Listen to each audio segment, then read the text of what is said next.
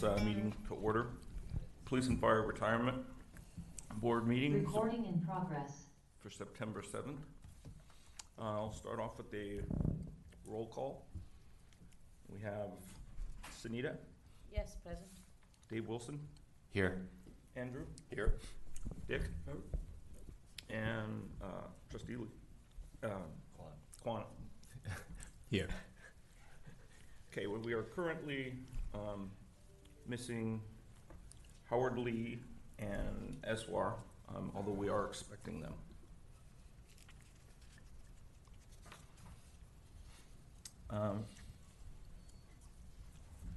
For orders of the day, we have a September 7th joint governance meeting that was canceled. And then for waiving sunshine, we have item 1.5B2, which is approval of a trustee travel and reimbursement memo. And then we are going to head into closed session with an estimated exit time around 9:30.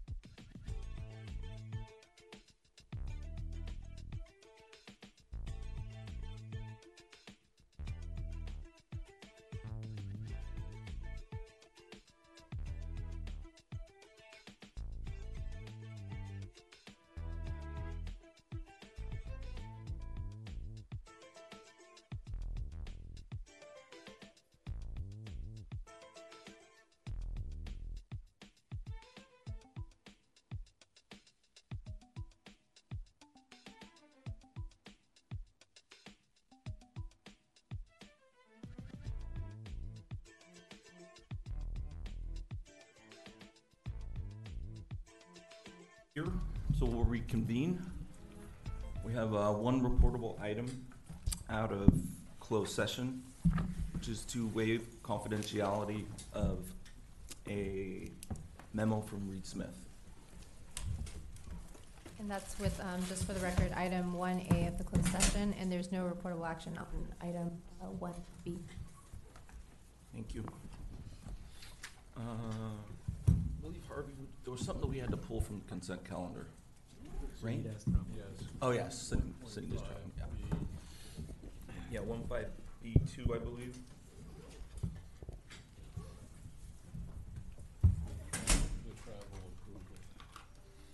Okay. And then I will entertain a motion to approve the So consent moved. calendar. So moved by Santo. Second. Second Gardner. All those in favor? Aye. Opposed? Abstentions? Okay. Let's see what we got next here. And then you would have to separately vote on the item that was pulled from the consent calendar. Yes. Thought we already did that. No, you We just waived pulled it. sunshine Oh. on that. Okay. Yeah. Okay. All right. So that is approval of trust travel for Sunita. I entertain a motion. So moved. Motion Santos, Second. Uh, second Gardner. All those in favor? Aye. Opposed? Abstentions? Let's see. What do we have next? Going to basements. Okay. Investment, probably take it away. All right, thank you, Mr. Chairman. I had the pleasure of attending a conference this morning, ALTS SV in Silicon Valley, in Mountain View, and had the privilege of sharing a panel with the CIOs of Sacramento County and the BMO Family Office. It was an interesting discussion around macro issues, the markets, and so on. So thanks for keeping that closed session going. I'm here on time. And just as I always do, report on fiscal year-to-date performance. This is, of course, just been a couple of months this year, but the pension plan is down 9 basis points, and the healthcare trust is flat. That's this current fiscal year. This morning we have our 6:30 performance review presentation by Neuberger Berman and Makita, and then we will have one item on a legal contract after that. With that, I'm happy to take any questions.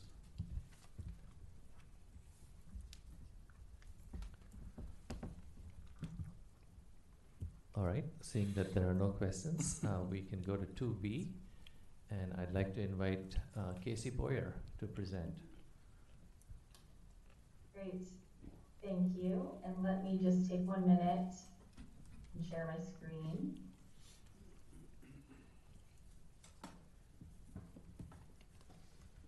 Okay, can everyone see? I think it should be up.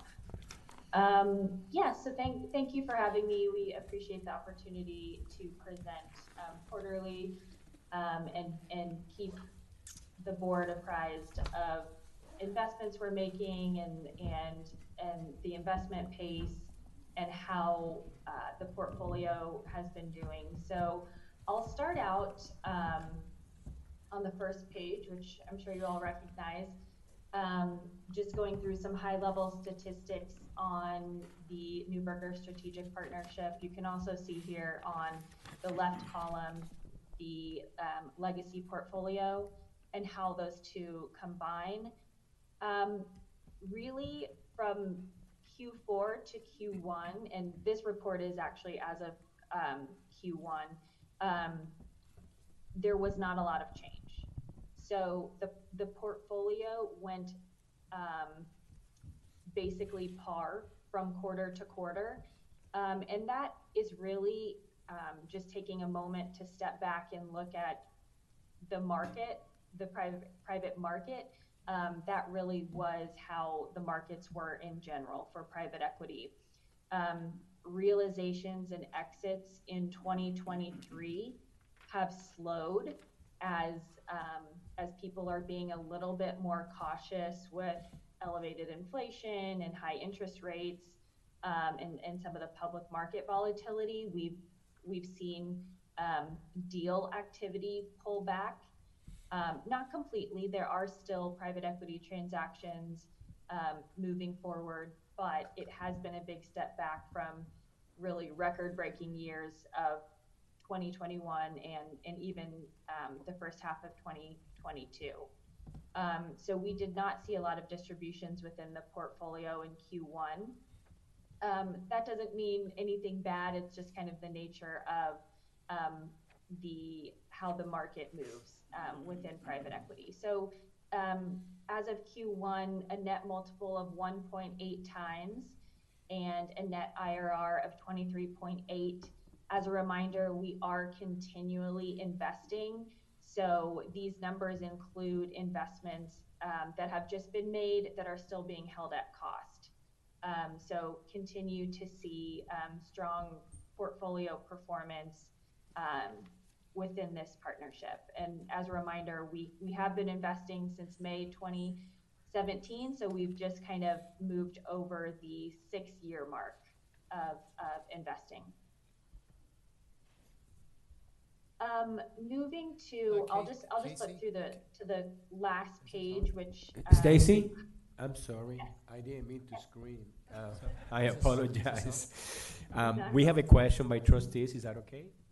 Of course. Thank you. So you said that the results on slide 2 were flat, not flat, they didn't change from the prior quarter? Yeah, but very, very slight change. Is there a way for the future we can get compared to the prior quarter? Just because every time I get this, I always have to look to see, what happened in the last quarter to compare to this quarter. Is there a way? I know you do that a little bit at the end, but is there a way to get on slide 2 a prior quarter on net IRR and multiple? Yes, of course. All right. We can definitely add that. I'm just going to jot that down so I don't forget. Great, thank you.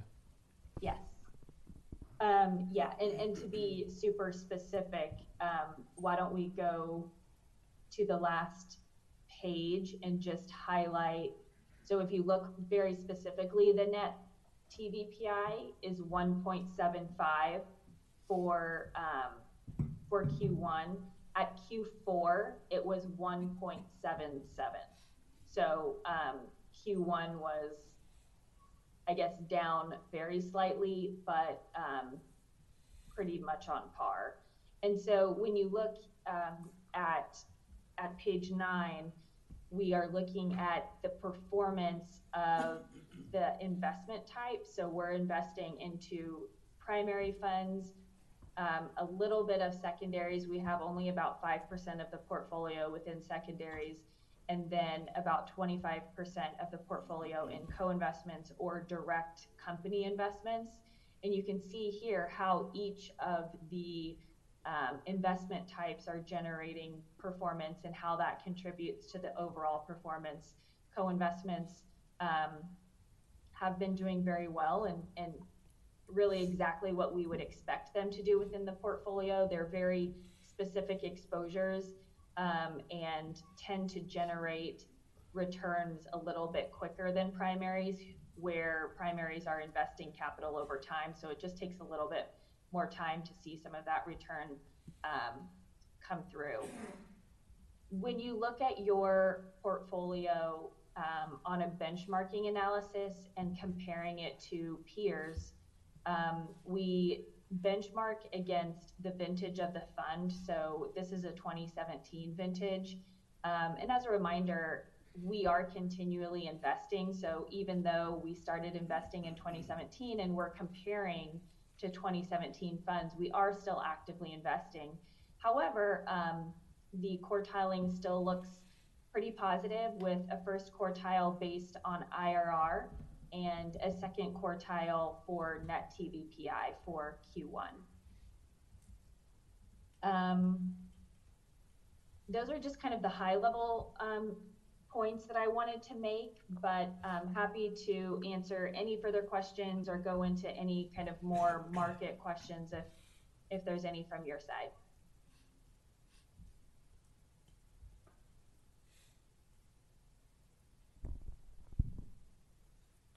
Okay, doesn't look like we have any questions, so I guess we can move on. Yeah, thank you, Mr. Chairman. I'd like to invite Laura Wyrick from Makeda to address 2C. Is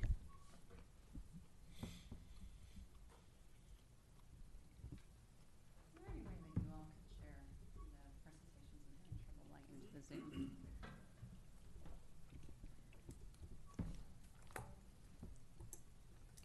Thank you.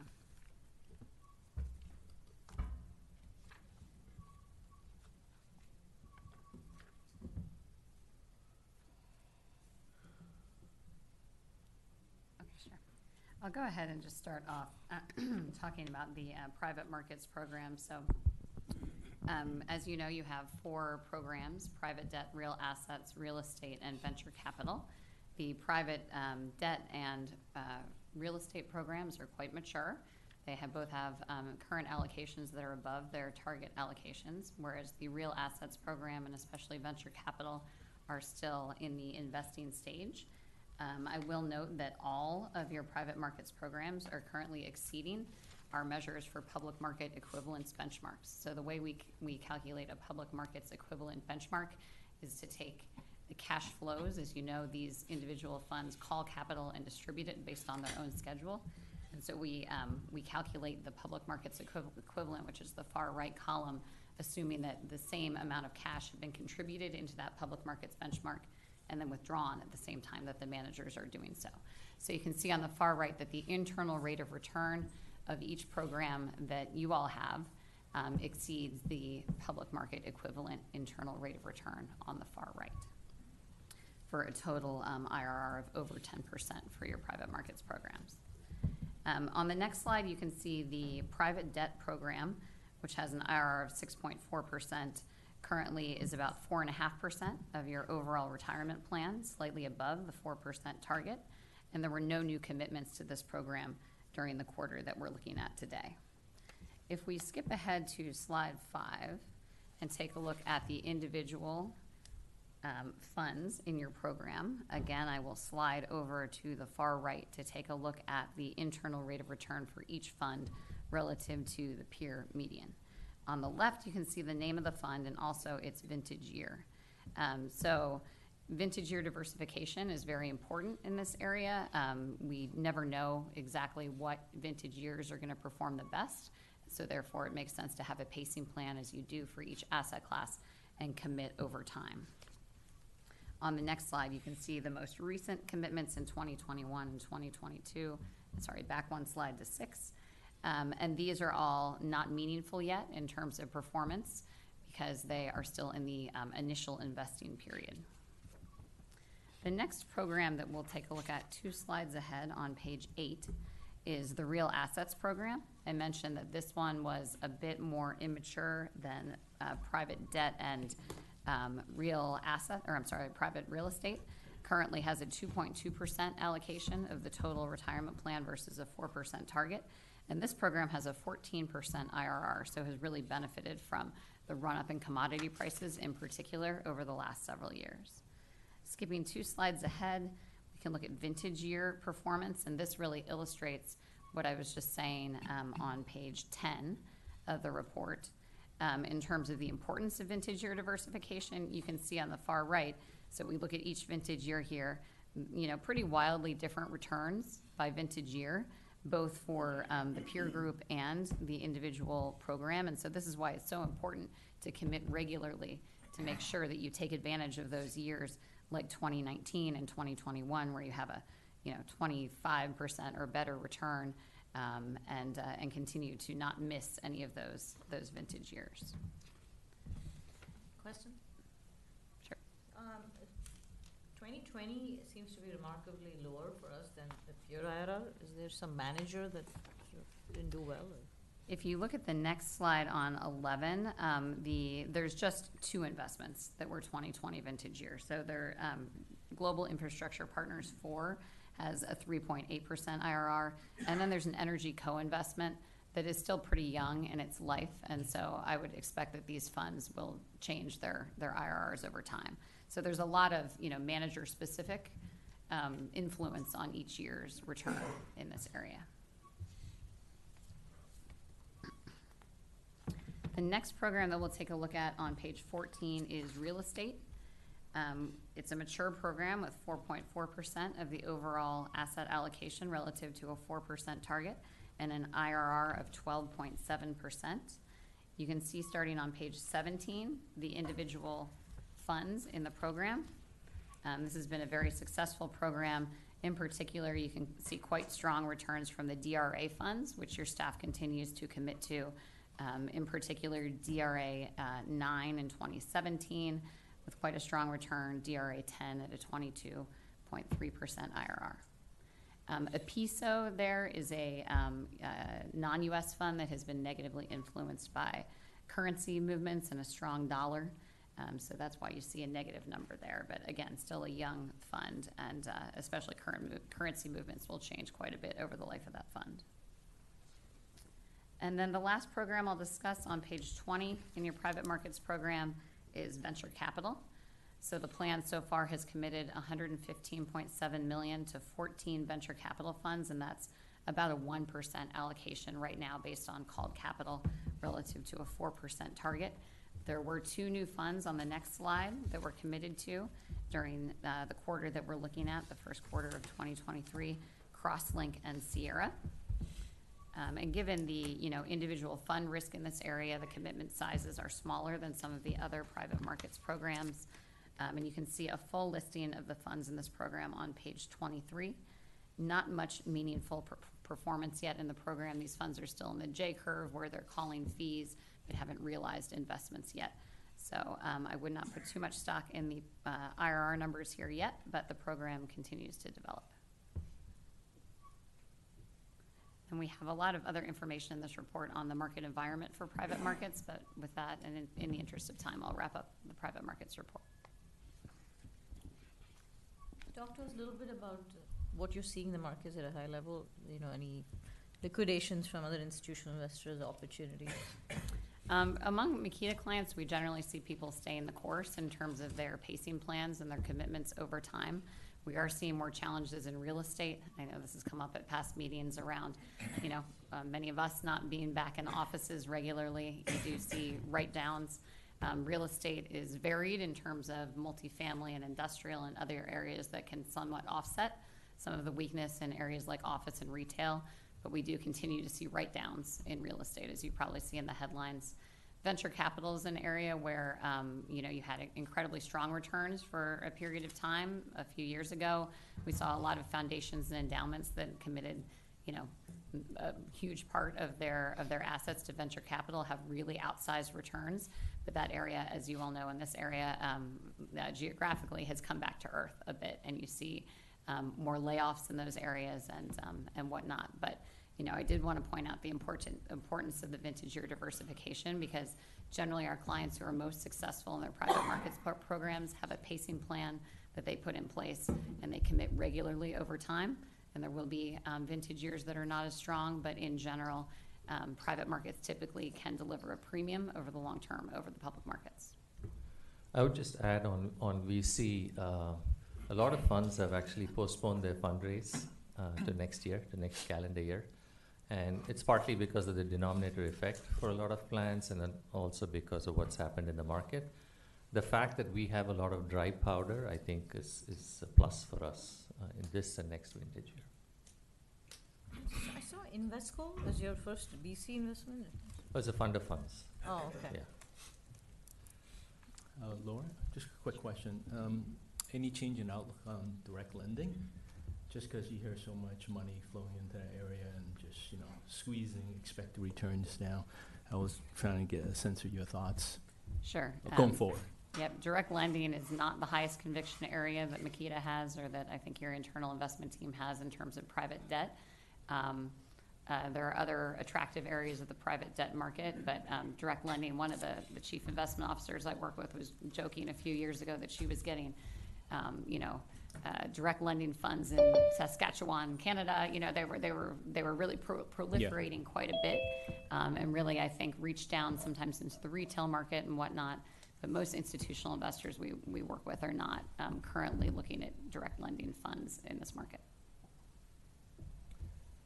Laura, I had a question on secondary interests. Are you seeing any increased activity among LPs, institutional investors, of trying to get liquidity for the portfolios that they have on the secondary market and secondary interests? We do see a bit more talk about it now, but less from a perspective of, needing to unload funds and more from a perspective of wanting to clean up sort of their current portfolios and take some money back maybe for future opportunities, just looking at what might be out there. So, a lot of institutional investors now have been investing in private markets for decades. And when you get to that point, sometimes you end up with some little stub pieces that maybe you don't have as much conviction in anymore. So we are seeing some of our clients seek to go out on the secondary market. Of course, there's some challenges because usually what you'd like to get rid of is the less attractive funds in the portfolio, and sometimes needs to be packaged with more attractive funds to go out and get bids. So it varies based on asset class, how attractive the bid market is right now. And there's some challenges for institutions where, if you were to go out to the secondary market, get bids, how does the board evaluate those from a fiduciary perspective? So those are things our clients grapple with, but we have seen more folks interested in sort of cleanup of their portfolios in terms of pursuing maybe a secondary sale. All right, thank you. All right, with that, we can go to 2D. Thank you. All right, great. So good news on the fiscal year performance. The pension plan outperformed the actuarial rate of return expectation and also broadly benchmarks and peers. I'll take a look at page 5 on this report just to sort of walk back a little bit to June 30th and look at performance. So if you take a look at 2022 on the left, you see that there was only one major index that was positive, the Bloomberg Commodity Index. Everything else was negative.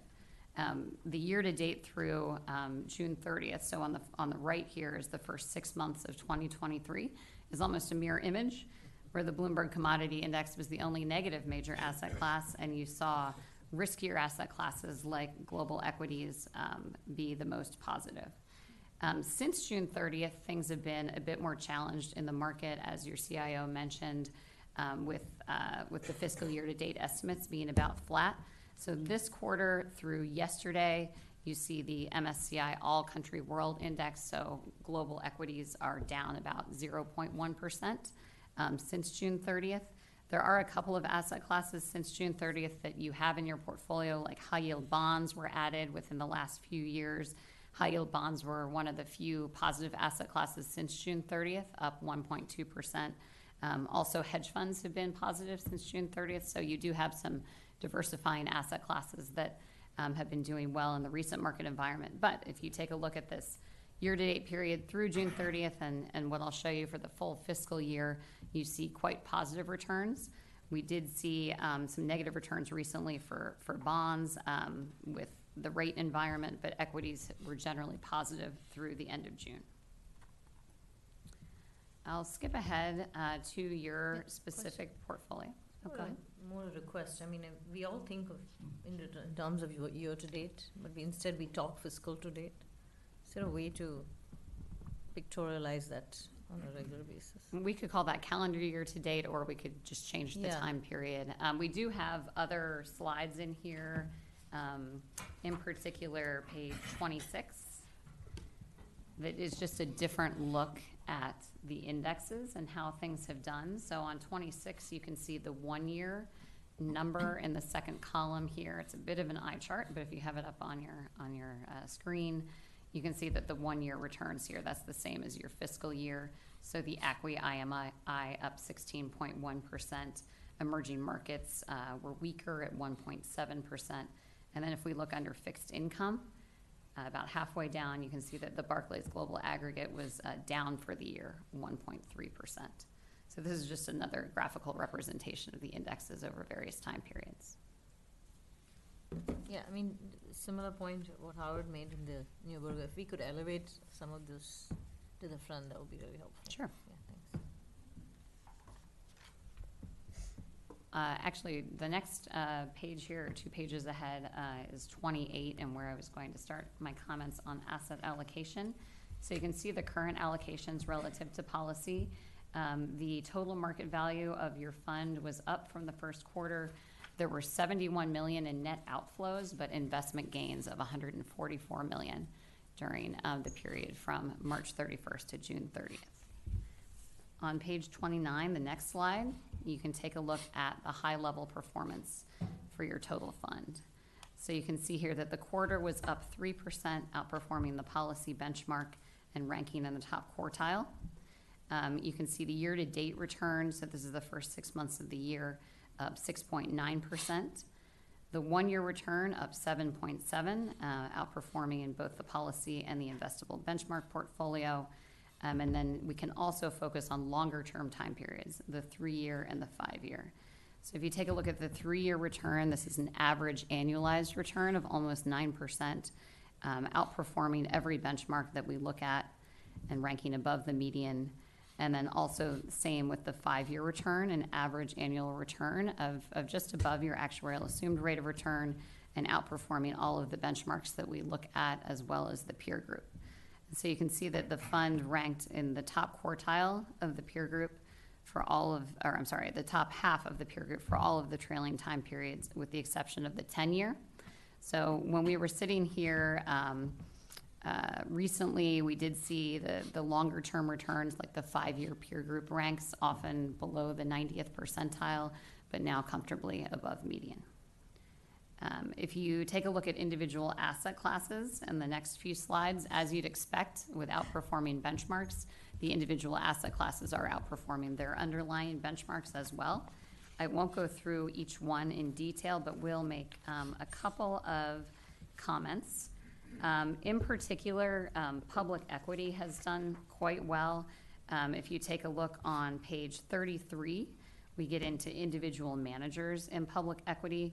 For the fiscal year period, public equity was up 17.3%, an incredibly strong return on an absolute basis, but also on a relative basis that outperformed the public equity benchmark of 15.6%.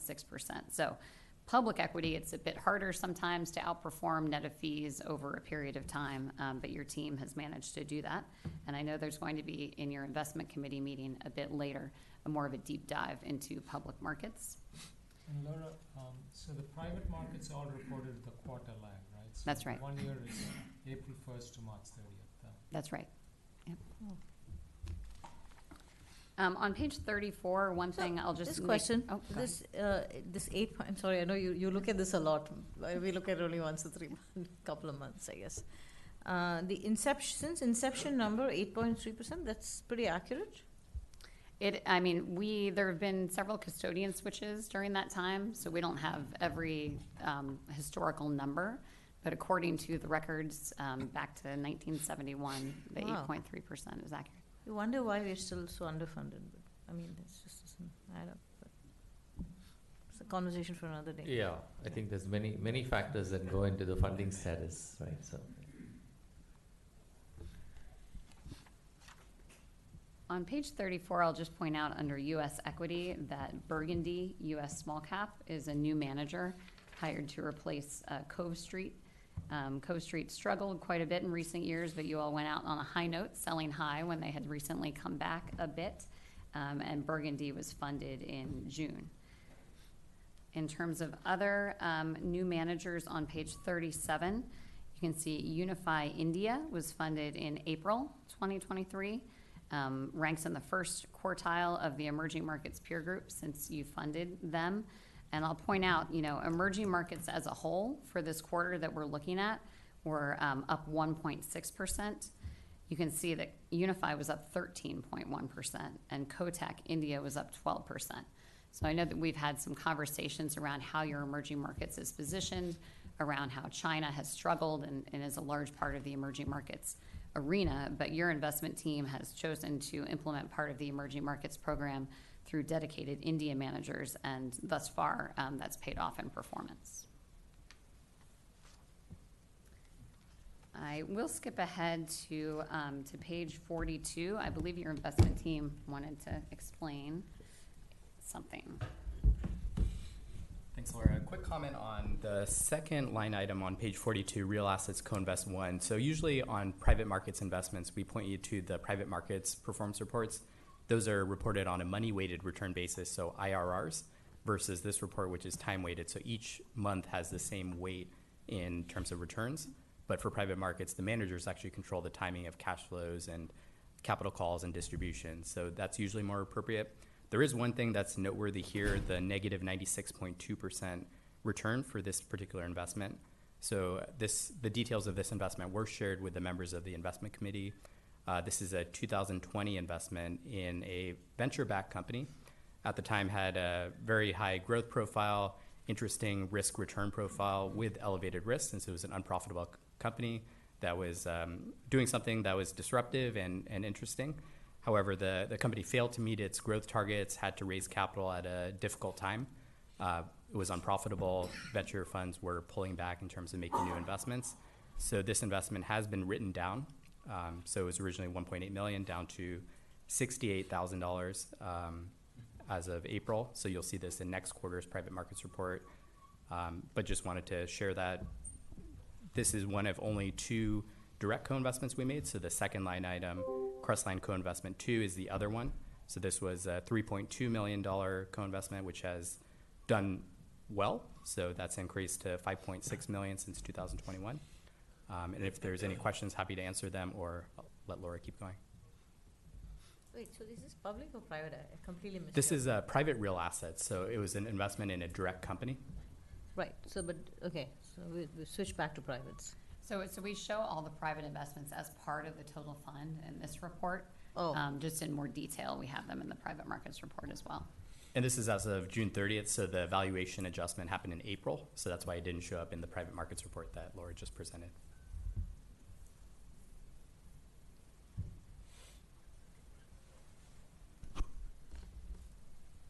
I'll wrap up my comments on page 59.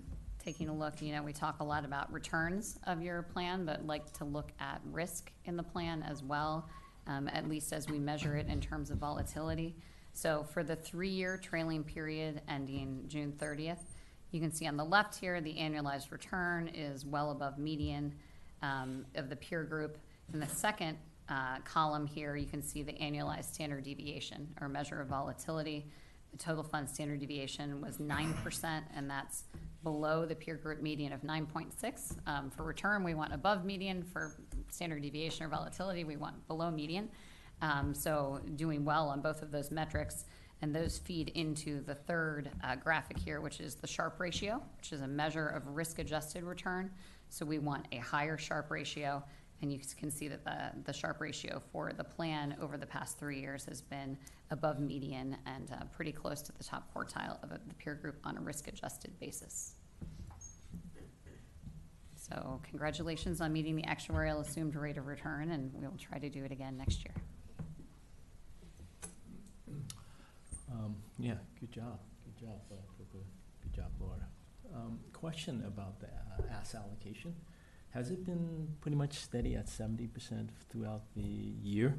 I mean, I know this is a snapshot in time that we see in the presentation, but I'm just kind of curious. Have you had any shifts, minor shifts? No, I mean, we can equitize it through overlays.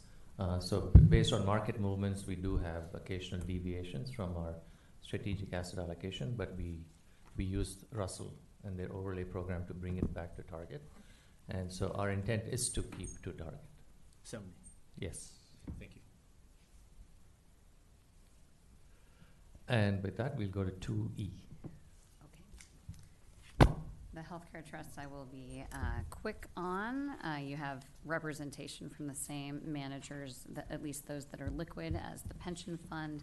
So I will take a look first at page 26, which shows the asset allocation relative to targets. So this fund stood at over $290 million. It's about $6 million higher at the end of June than it was at the end of March. There were net cash outflows during the quarter of about $1.5 million and investment gains of $7.3 million. Taking a look at the next slide in terms of overall performance, you can see that the healthcare trust quarter return was 2.6%, beating the policy benchmark. And if you take a look at the full fiscal year, the return was 8.1% ahead of the policy benchmark and the peer group. And the 3-year period, slightly behind the policy benchmark, but well ahead of this peer group here and ranking around the top quartile. And as you know, this fund is mainly implemented through public products, index funds, and a sampling of the strategies in the pension. So I don't have anything else to mention on the healthcare trust, but I'm happy to take questions. All right, well, thank you, Laura. And thank you, we have as you've seen, good 5-year numbers. And in large part, thanks to the support of the boards for helping us achieve that. And of course, past performance is no guarantee of future performance, so let me put it out there. With that, we can go to 2F, and I'd like to invite Ron.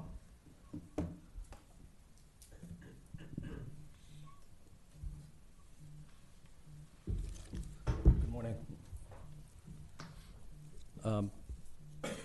In your packet, you have a memo regarding Hanson Bridget's contract amendment. Hanson Bridget has been providing investment-related legal services since 2008.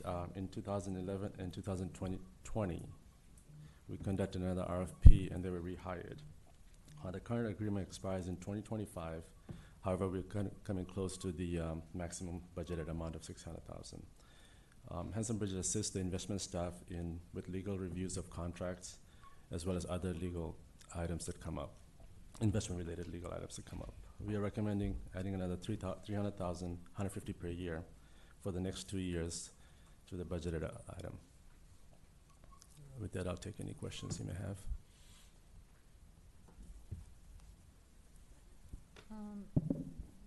The RFP that went out was 2008. Well, the first one was 2008, and then we conducted another one in 2011, and then a third one in 2020. And what is our policy on this? Sorry, I believe we tend to conduct an RFP every 5 years or so on legal services. I mean, is that policy or is that practice? It's practice. So I don't know, Harvey or Maytag, is this, I mean, I'm obviously wearing the lens of other things, but should we be? So is the question related to the amount subject to the vote, or are you asking about the RFP policy before approving that amount? I'm a little confused by the question. Yeah, sorry. Let me get my thoughts together. I'm wondering if, before we increase the contract, are we obligated under any policy of ours to have a new RFP? I can address that issue. Excuse me. No, we are not obligated. I think what staff indicated is that we have a practice, whether it's a legal or whether it's any other consultant. We issue RFPs about every 5 years or so. It's just a practice that we follow. And in this particular case, the last RFP was 2020. Yeah, 3 years ago. We are getting close to reaching the total limit, and so we are extending, asking an increase in that figure, understanding that we still have time left on that contract. And so there's no requirement. We could go back to an RFP if we wanted to, but there's no requirement for us to do that. So the requirement would be in 25, not in 25, again, that's based on practice. We can go back in 2025 and do an RFP for legal services. Just as a matter of discussion, we are going to be issuing an RFP for actuarial services this year. Our last actuaries, which is one of the consultants, was 5 years. We extended it a couple of years, but on actuarial services for public plans, there are not that many players in California, so it's very limited. That one allows us to have a longer tenure for RFP. The same for the financial auditor for the plan. It's every 5 to 7 years. So again, the last one we did for legal purposes was 2020.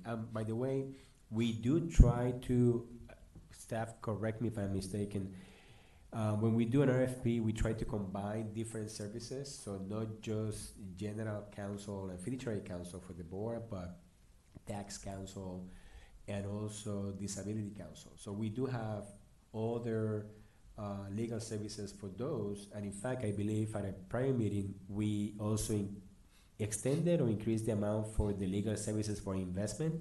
On the federal side, we did. Exactly. Yes. So, again, bottom line is For practical purposes, we try to do an RFP every 5 years, whether it's legal or other consulting services, but we're not required to do so. So just, I don't know if you're driving towards this, but is ORS governed by city policy or is it by board policy on these I things? was trying to avoid asking that question. No, again, that's our practice. I can't say that we're going by any city practice or anything like that. I just know that it's good business to Yeah. check for those services every so often. Yeah. And it seemed to us that the 5-year term is a reasonable one. Okay. I Yeah, mean, and if any, we have an RFP coming for investment consultant, for example, later this year. And that's been, what, 4 years now? 3 to 4 years? 3 years for now. 3 years, yeah. So just good practice to go and survey services available in the market. Mr. Chairman, question? Thank you. Ron, are the legal fees associated with each contract expensed against the performance, the return of each investment, the way the manager's fees are netted, and is the net shown in our performance reports? No, the legal fees are shown at the fee report that's presented to the board separately. That's right. So the net of fee, Harvey, does not include legal expenses pertaining to that particular investment. It is net of management fees. But the report that we will present to this board next month and which we will take to the city council will show both the management fees as well as the operational expenses, which include all legal fees. Okay, and that's the same with any other investment-related expenses? That's that right, like they're investment They're not consultant. netted against the return of the That investment? is correct. That is correct. So if we had a particularly difficult contract to negotiate that incurred substantial Yeah. fees, it would not be netted against the performance of that particular manager? That is correct. And in fact, that's something that we take into account, especially if it's a smaller investment. Yeah. But if it's particularly complex and it's going to require a lot of legal fees and legal hours, that's something that we take into account. Like, is it really, from a materiality perspective, is it worth, even if it's a really good investment, but if it's a $3 million investment, is it worth retaining Hanson Bridget for 30 hours? So that does go into consideration. Thank you. Chairman, may I have a quick question, just help me understand. The contract is going to go for another 2 years, but we're already maxing out. Was that just because we utilized it more than we thought, or we didn't budget it correctly in the beginning? We utilized it more than we had expected 3 years ago. Okay. I have Dinesh here. Yeah, and perhaps to share some specific examples, within private markets, the venture capital asset class is one we've spent more time on. Mm-hmm. And in particular, 2022 was higher than expected as we negotiated 2 strategic partnerships. And those are more one-off, but that did take up more budget than we had expected. Okay. All right, that helps me understand. Thank you. Okay. This requires action, Mr. Chairman. Just going there. So this is a discussion and action, so I'll entertain a motion. Motion to approve. Motion from Santos, Second by trustee Lee. second by Lee. All those in favor? Aye. Opposed? Abstentions? Okay. Thank you. Probably. Thank you. No further agenda item on investments. Okay, thank you. All right, we'll move on to 3. We got old business continued and deferred items. 3A is discussion and action of appointment of labor negotiator for the CEO position. So if I may, our previous designated labor negotiator for the CEO was Chair Lanza, but Chair Lanza will not be present for the next 2 board meetings and is out until November as we understand it. And so because of that, and to keep the process moving, we will need to re-vote on designating a new labor negotiator in his stead. And with that, I turn it back to you. Okay. So I don't know, do we have a motion? I'd like to, Well, hold on. We need to talk about what the motion is. no, as vice chair, I think I'll nominate Franco as the head negotiator for the CEO. Okay, we have a motion, we have a second. I'll second. Second, Wilson. All those in favor? Aye. Aye. Opposed? Abstentions? Okay. Let's see, I think the next one was you. Yeah, that's Counsel. back to me. So item 3B is a report out of closed session from the June 1st, 2023 board meeting.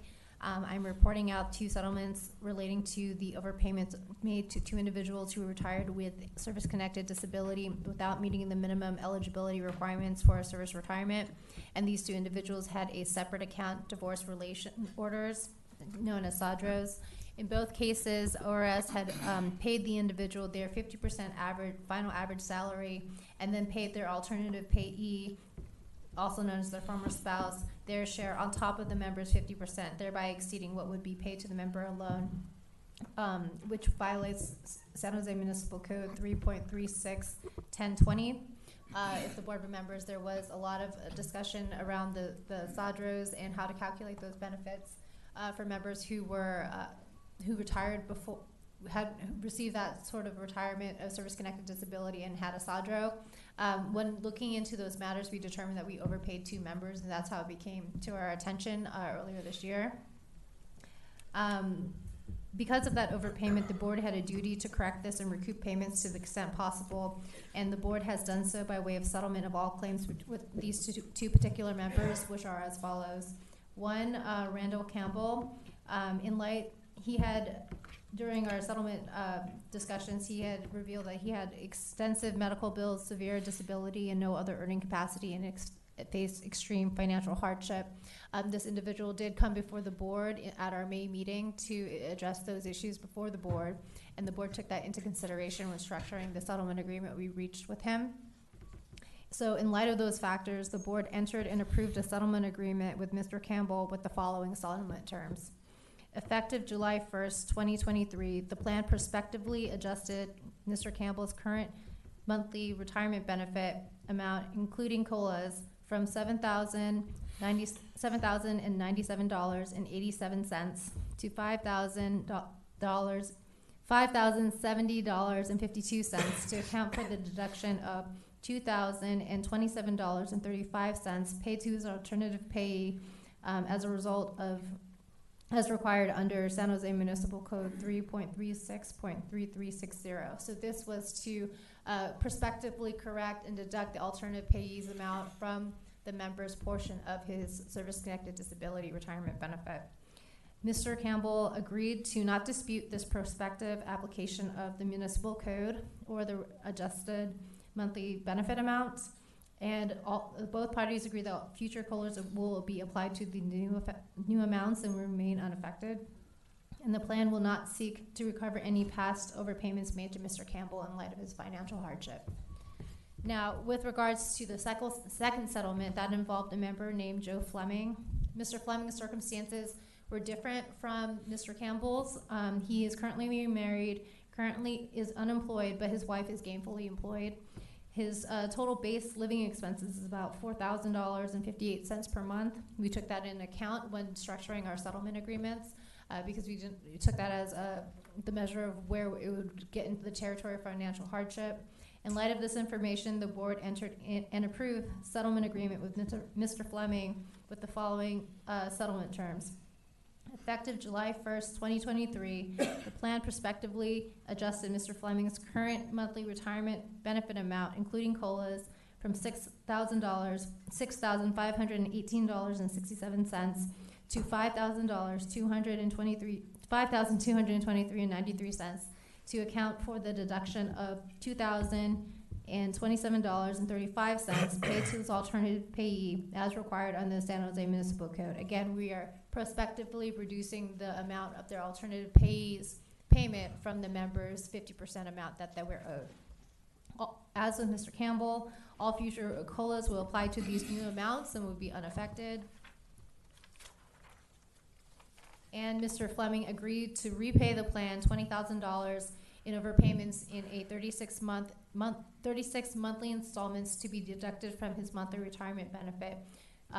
That further reduce the amount from $5,223.93 to $4,668.36, subject to all future COLAs during the 36-month repayment period.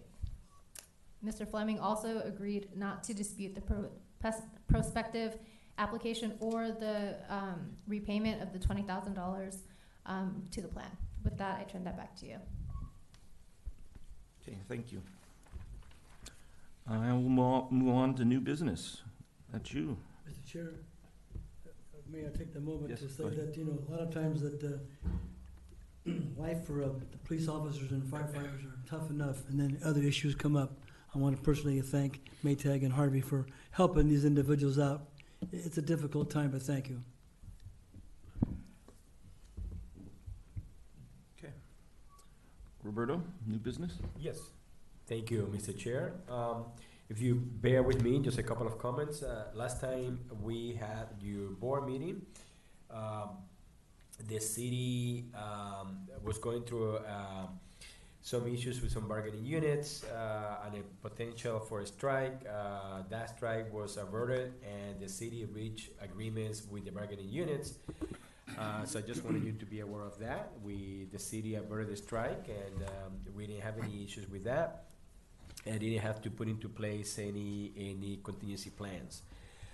We also want to let you know that the health open enrollment is in progress. The planning for it, the open enrollment takes place from November 1st to November 30th for next calendar year health selections.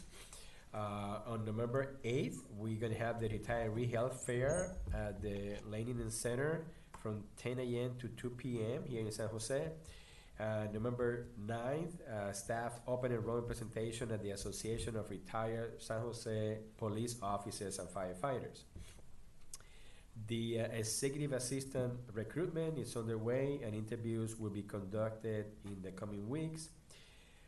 The benefits analyst recruitment, disability recruitment is underway, and interviews will also be conducted later this month.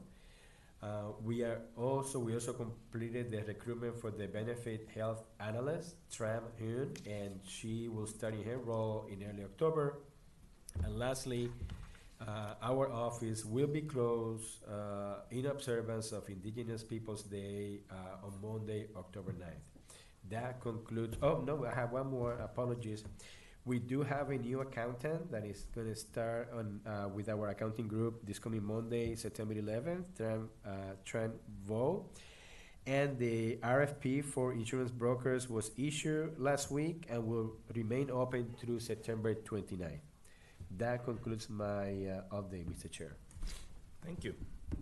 Okay, we'll go to 4B, oral update from City Council Liaison. Great, thank you, Chair. Just a couple of things following up on the announcement that we have reached successful negotiations with our bargaining units, and that comes to council next week for approval. The bargaining units have approved it, and of course, council authorized that a few weeks ago. So I was really happy to see that we reached that conclusion and avoided a strike. It really shows our employee groups that we value them, they're important to us, and we want to compensate them appropriately. Having said that, it does put us in a bind fiscally this year because when the budget was prepared at the end of June, it did not include pay increases. It made some assumptions, but the assumptions were not high enough, so we're going to have to find about $3 million in cuts to our budget. That comes to council next week, and it includes several things, but one thing shouldn't affect programs too much this cycle. Next year around, it may in a bigger way because the gap that we have to fill next year is potentially much larger, but it really depends on the economic conditions. So there's a lot to know and figure out between now and then. I do want to mention that I will be submitting a memo to modify staff recommendation because I think it's really important that council offices bear some of the burden in reducing the expenses. So my memo, along with other members of my Brown Act, will include a reduction of our district office staff budget and the mayor's budget as well. So that way, it's not just our programs that may be affected, it's city council, district offices that will be reducing their budgets, and none of that will affect the programs and services we're able to offer to our constituents. But I think it's really important that we as council members and the mayor have skin in the game in the reduction and balancing the budgets, and it's not all the burden is on our residents or all the burden is on our employees too. I just wanted to share that. The last thing is really more a question for me. I'm on the Rules Committee, and I saw that September 19th, you have an item coming before us in relation to the compensation. Is that the range package that's coming to us? Correct. That's the salary range recommendation for the CEO, CIO, and the investment officers positions. At my meeting yesterday at the city agenda review, I requested, if possible, and I think it was discussed at Rules Committee, the item could be moved up in the presentation so that trustees that will be in attendance don't have to sit there for potentially a few hours before the item. I don't know if it was approved by the Rules Committee or not, if the question was even asked.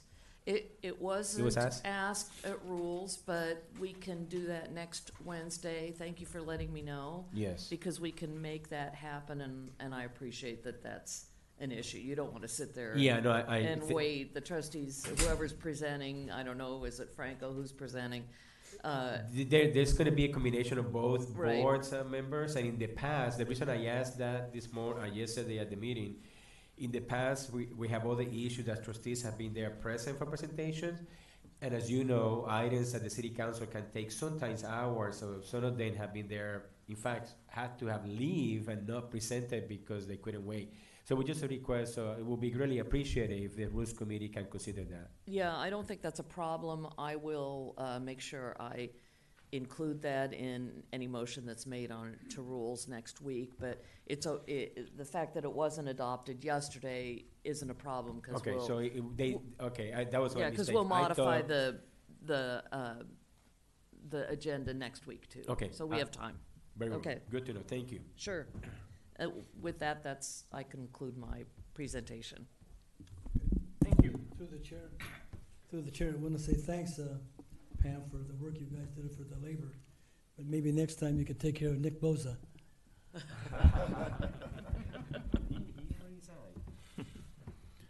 Okay, moving on to 4C, discussion and action on merit increments and executive days for fiscal year ending June 30th, 2023 for the CEO and CIO position.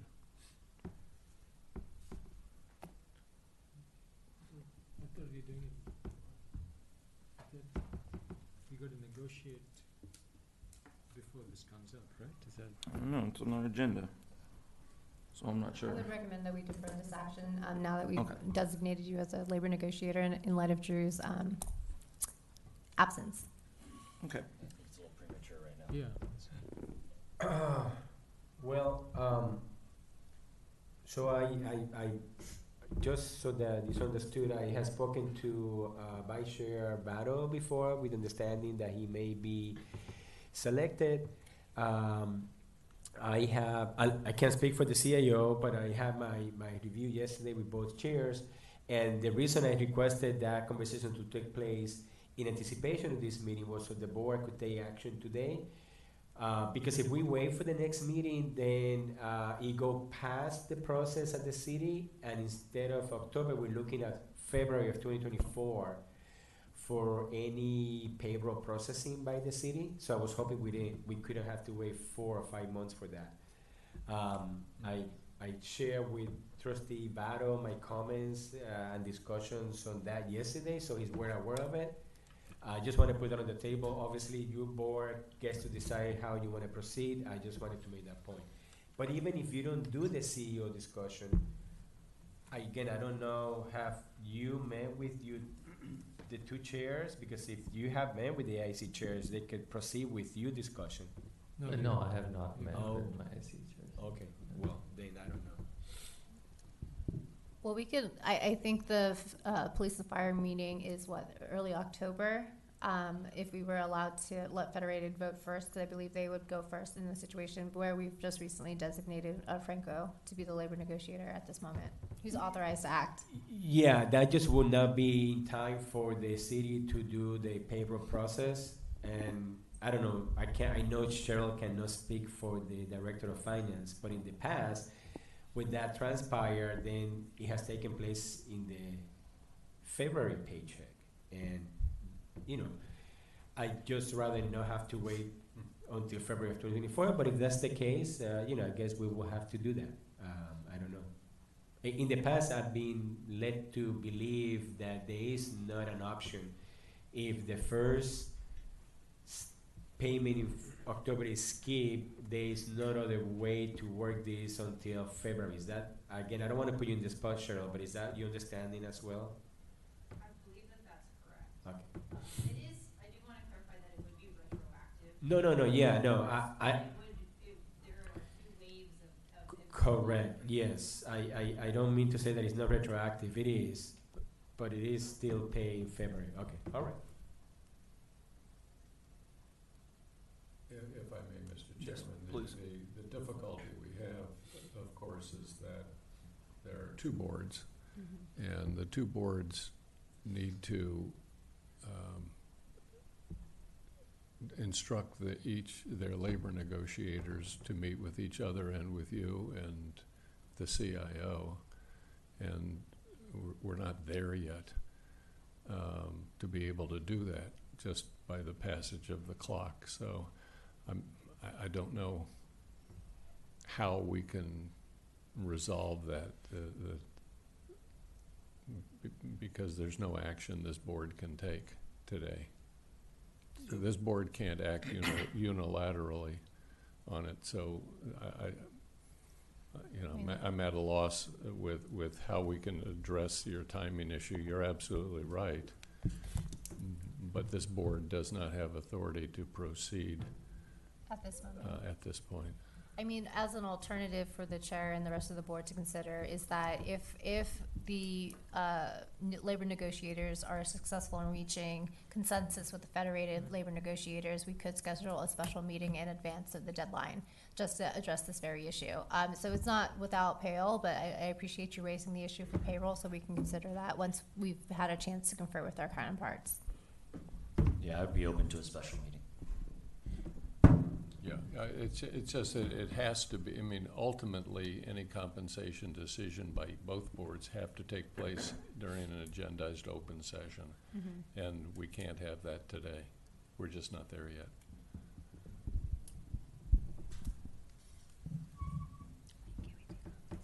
Okay.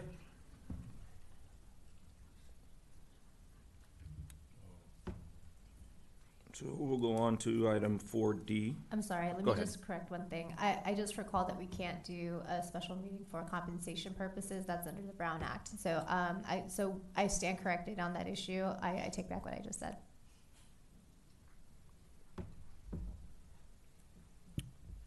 Okay, 4D, discussion and action authorizing the CEO to negotiate and execute the First Amendment to the agreements ending on June 30th, 2025 for legal services between the Board of Administration for Police and Fire Department Retirement Plan and Reed Smith to add $600,000 to increase the maximum contract from $1 million to $1.6 million. Okay, so this item, as you mentioned, is to add $600,000 as a First Amendment to the original contract for Reed Smith. When the original contract was drafted in 2020 as a result of an RFP for legal services, Reed Smith incurred an average of less than $200,000 a month in expenses, which included their general counsel invoices as well as their hourly and fiduciary invoices. As you can see in the memo, for the past two years, the total expenses per fiscal year have been close to $400,000, which increased the annual average for the past 3 years of the contract to $300,000. The increase is mainly due to unanticipated services such as the felony forfeiture and municipal code provision services for domestic relations orders. So we are asking for $600,000 to cover the remaining 2 years left in the original contract. And after the original contract expires in 2 years, then we will most likely be back to either issue an RFP or to extend the term and add more funds to the contract. Well, Do Mr. we- Chair, are there any I'll questions? make a motion that we do that, and Harvey has to stay. Okay, we got, I'm sorry, did you have something else to say? No, I just asked if there were any questions. Yeah, I have one question, just out of curiosity. I saw in that page 2 on fiscal year 21-22, I mean, aside from the big felony forfeiture expense, there was very little else in terms of Well, legal expenses. It was a lot of miscellaneous items. Okay. And Yeah, then, in because next year. 2022, one of the miscellaneous items is there was the Medicare mandate enforcement actions that we had taken with the city to work through that and making sure all of our members had the opportunity to enroll again. Okay. All right, thanks. Okay, any other questions? I have a motion from Dick. Do I have a second? Second. Wilson. Sunita's got it. Sunita, our second. All those in favor? Aye. Aye. Opposed? Okay.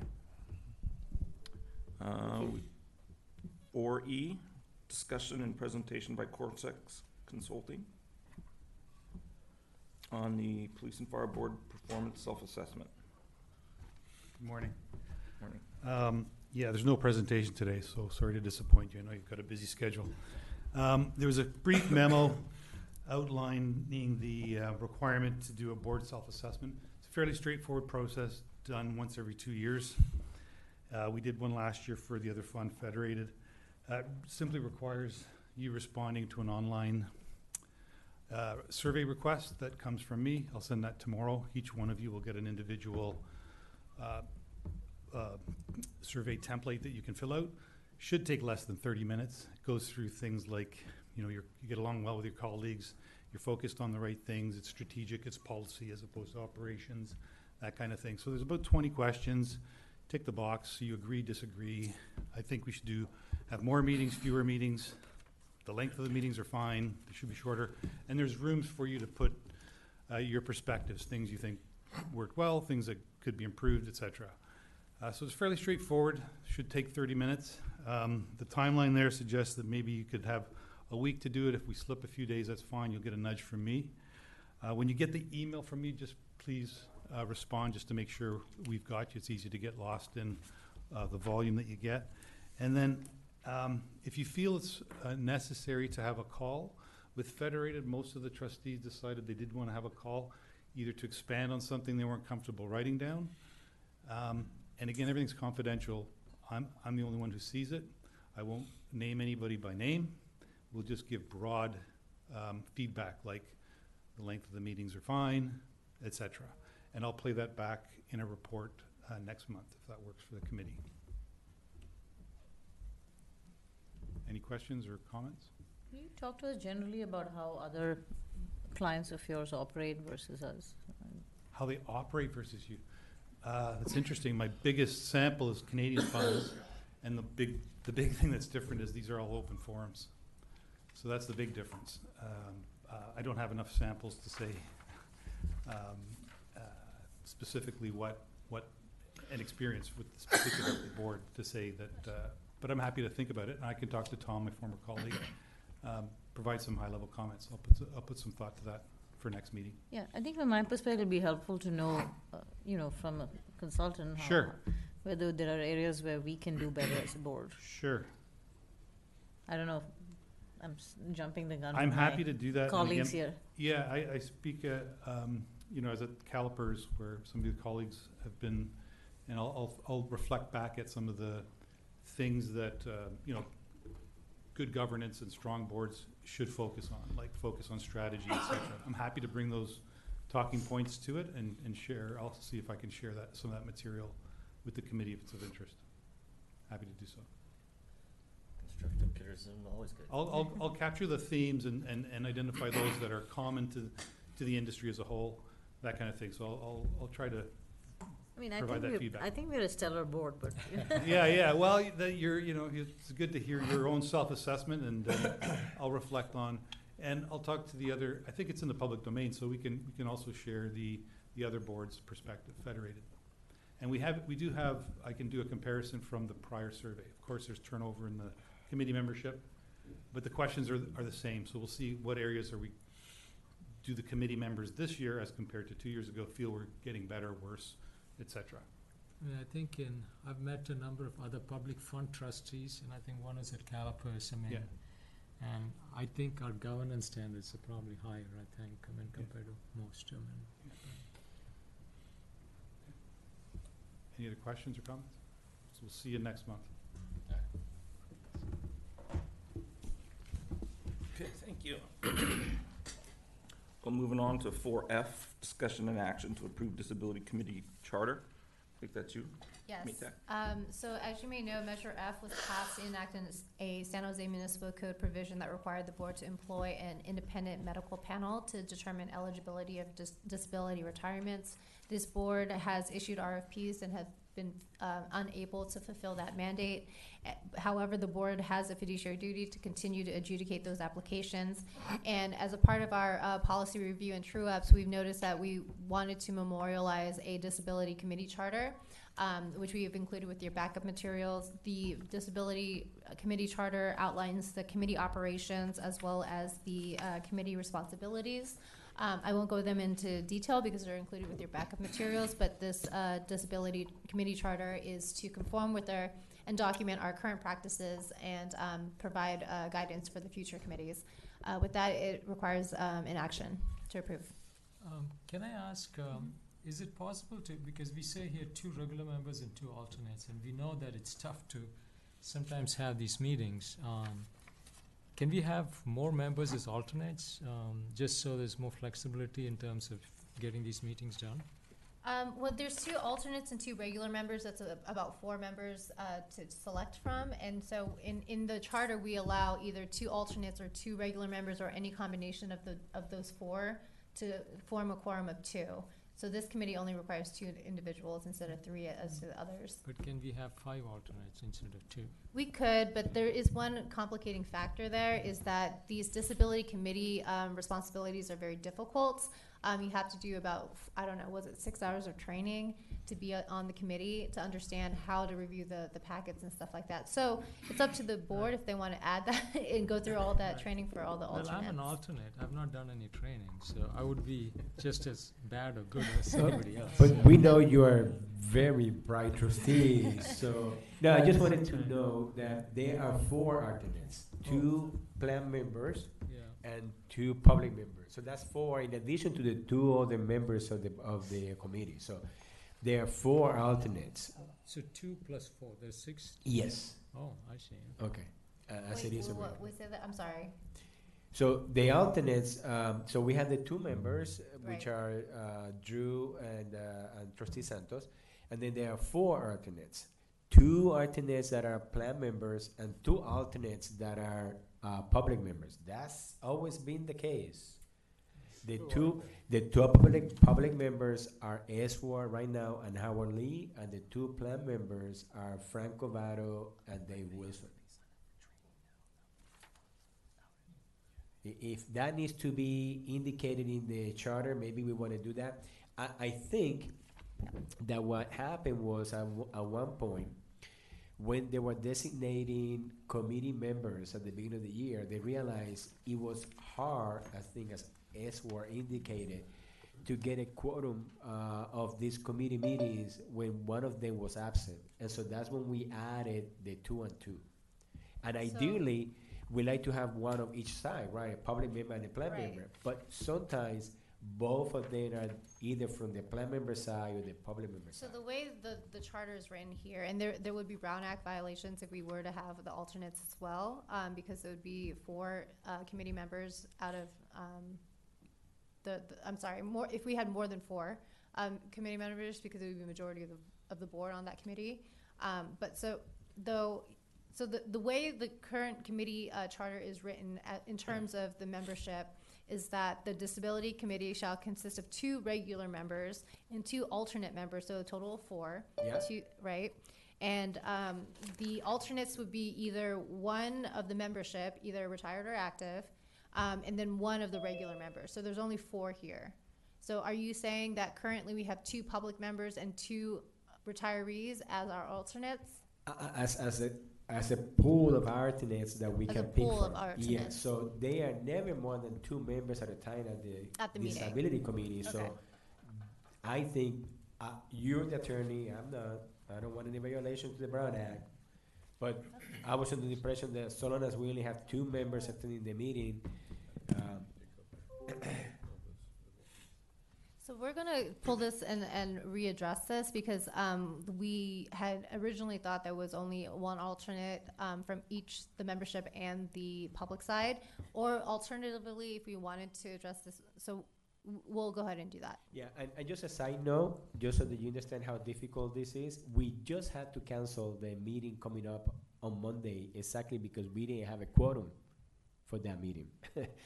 Even after addressing the issue for the 4 alternates.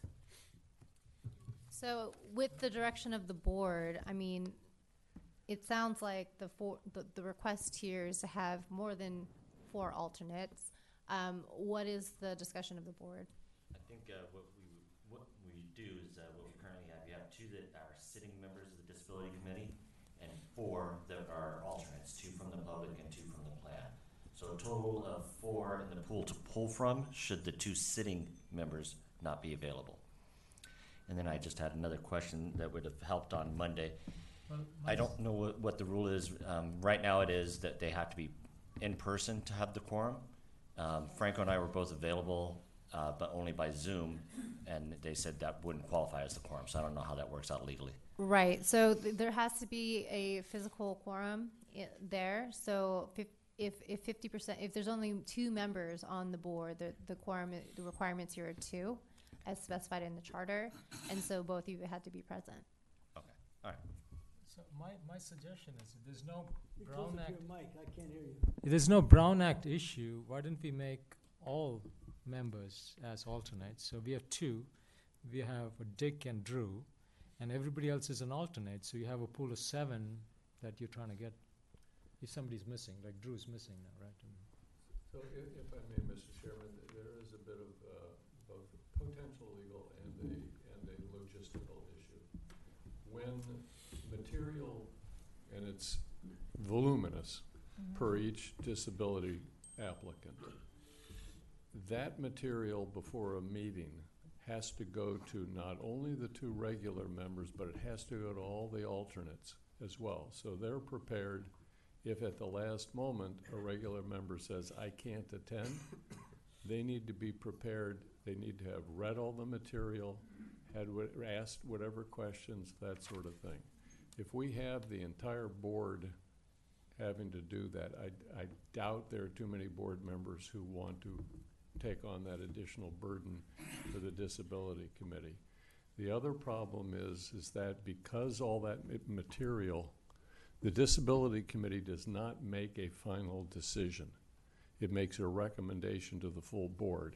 If more than a quorum of the board has already deliberated over the disability application, you have a real potential Brown Act problem there.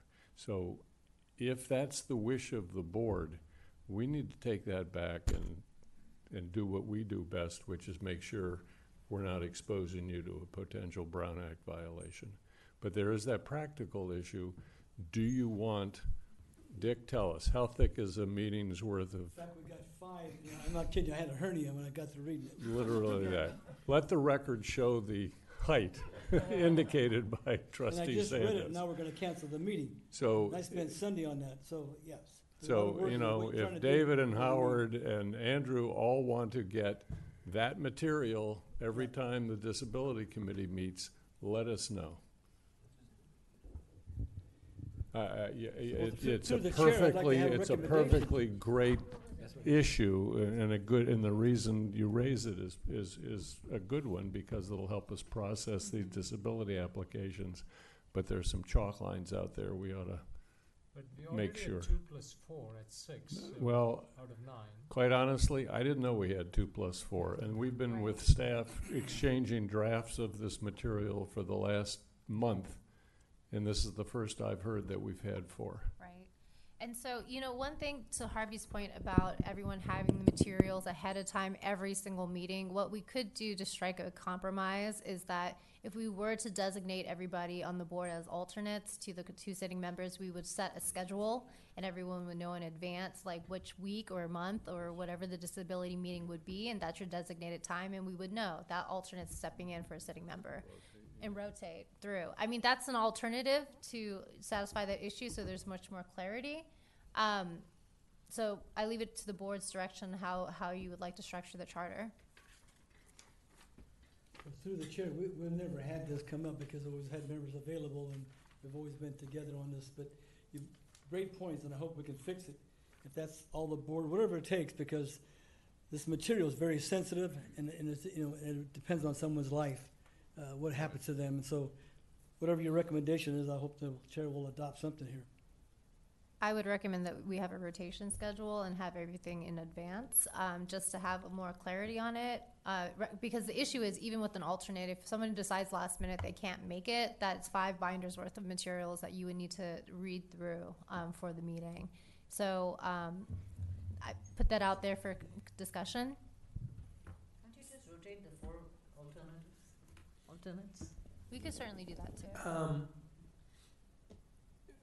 We could, but as were indicated, and many of them know, this is a very complicated committee. There's a lot of data to go through. Just from experience, I would strongly suggest not to rotate them because it takes, I mean, we could, but it takes a lot of your time and the training that you have to go through. So obviously, it's the board prerogative here. Whatever the board decides, we're fine with it. From experience, if you want to know more about it, you can talk to Dick. This is a very, and you've been to those meetings, Howard, there's a lot of detail, a lot of training. It takes a lot of your time, so. Right. I think my point of view would be this is the first time we've really had to cancel because an alternate wasn't available as well. So I don't think it's necessary to actually include the whole board and create a bigger pool because it's just a one-off. So that's my opinion. Yeah, very good. Yeah, and there is a lot of training that that will be involved. Barbara has recorded them for everyone's benefit. So with that, I'll go ahead and bring back the disability charter to reflect the current situation, which is 2 alternates. I'm sorry, 4 alternates, 2 from the membership, 2 from the public. Okay. Thank you. Any further discussion? I'll entertain a motion on this with the caveat that they will be readjusting it. There's no motion. We'll just do the action. Okay. We'll defer it.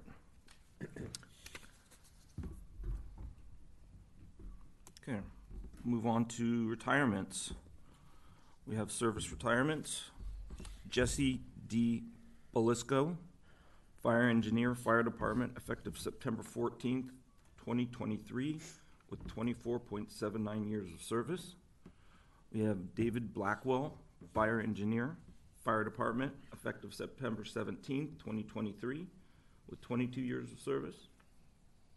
Neil M. Conley, Fire Captain, Fire Department, effective September 30th, 2023, with 25.29 years of service, with reciprocity. William Doan, Police Officer, Police Department, effective September 17th, 2023, with 26.52 years of service. Mark Pimentel, Police Officer, Police Department, effective September 30th, 2023, with 20.22 years of service. And Arlene Summers, Battalion Chief, Fire Department, effective August 26, 2023, with 26.13 years of service. Entertain a motion. Motion to support. A motion from Dick. Second, Wilson. Second, Wilson. All those in favor? Aye. Opposed? Okay. We have deferred vested. Arthur Belton, Battalion Chief, Fire Department, effective September 24th, 2023, with 21.36 years of service. Entertain a motion. Motion to support. Motion Santos. Second Gardner. Second Gardner. All those in favor? Aye. Anyone want to? Yeah, thank you, Mr. Chair. Just thank all of them for their service and wish them nothing but the best of health. I'm gonna echo the same thing. Thank you for your service and enjoy your retirement and stay healthy. Yeah, have a nice long retirement. You earned it. Okay. Moving on to 6, death and survivorship notifications. Notification of the death of Marvin G. Lewis, Sergeant, retired August 22, 1998, died July 3rd, 2023. Survivorship benefits to Maureen Lewis, spouse. Notification of the death of Marilyn J. Muser, police officer, retired January 5th, 1982, died July 23rd, 2023. No survivorship benefits. Notification of the death of Dawud A. Rauf, fire engineer, retired January 13, 2007, died June 10th, 2023. Survivorship benefits to Fadhili Rauf, spouse. Notification of the death of Randall Schriefer, police captain, retired August 6, 2022, died July 29, 2023. Survivorship benefits to Kelly Schriefer, spouse, and Madeline Schriefer and Emma Schriefer, daughters. Notification of the death of Forrest Wilcox, fire captain, retired April 1st, 1993, died July 6, 2023. No survivorship benefits. I'll entertain, these aren't motions, are they? No. Okay, we'll take a moment of silence.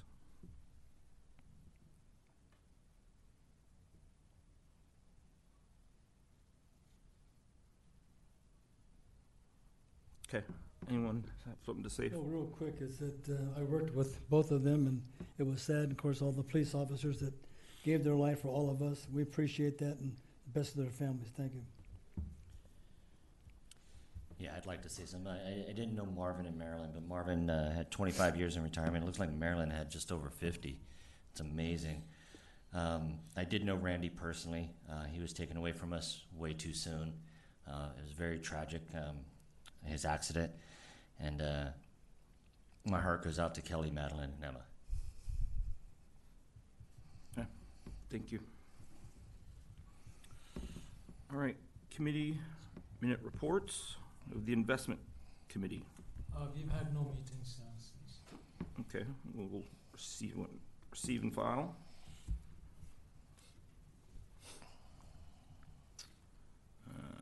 Audit risk committee. Yeah, we haven't met yet. We're meeting later this month. Okay, we'll receive and file. Governance committee, that is me. We have not had a meeting. I believe our meeting was canceled. So we'll receive and file. Disability committee. We're supposed to meet on September 11th. That was canceled, and we're working on that to make sure we have more alternates. By the way, you should be receiving an email for your availability this coming Friday morning, the 15th. Not this Friday, but not the 8th, not tomorrow, but Friday the 15th. So when you get a chance, if you can respond to staff so we can decide whether we can schedule a meeting. On September 15th? Yes. I'll take a look, yeah, thank you. Thank you. Okay, we'll receive and file. And then joint personnel committee. Also no meetings since our last board meeting. Okay, receive and file. Is there any proposed agenda items? Mr. Chairman, in light of the fact that the city has now reached agreement with its unions for increased salaries, base building salaries that are much greater than what the actuary has been assuming, I would recommend that we consider requesting the actuary to either advise the board on the impact of those salary increases on the unfunded liability of the system, and possibly do an interim valuation, because those increases are going to compound off into the future. The actuary's been assuming a 3% increase, I believe, in salaries, in wages, and that's clearly not the case. We will be, your board will be studying in October, presentations and discussions with the actuary. I believe they actually have an experience study scheduled for this year, so that will be part of that discussion will be the increases in salaries. But, you know, as I don't want to speak for the actuary, but as they will remind you that all these estimates are long term. So the fact that just like when you have an increase, when the investment staff and your board earned almost 30% 2 years ago, didn't cost you to increase your assumed rate of return. Somewhat similar with the salary increases. You may get some high salary increases now because of inflation, but other years may be zero, maybe very limited, and people don't get increases every year. So I think what you will hear from them is that over time, the 3% may still seem reasonable on a long term. But having said that, I'm not an actuary. I think council is correct. They will take that into consideration when they do the experience study, and they will discuss that with the board. Thank you. Thank you, Roberto. And just a reminder that the pension contributions increase too as they get these raises. So may not be as affected as much as we think, but it sounds like that's already set to go. Is there any public comment? Hearing none, this meeting's adjourned.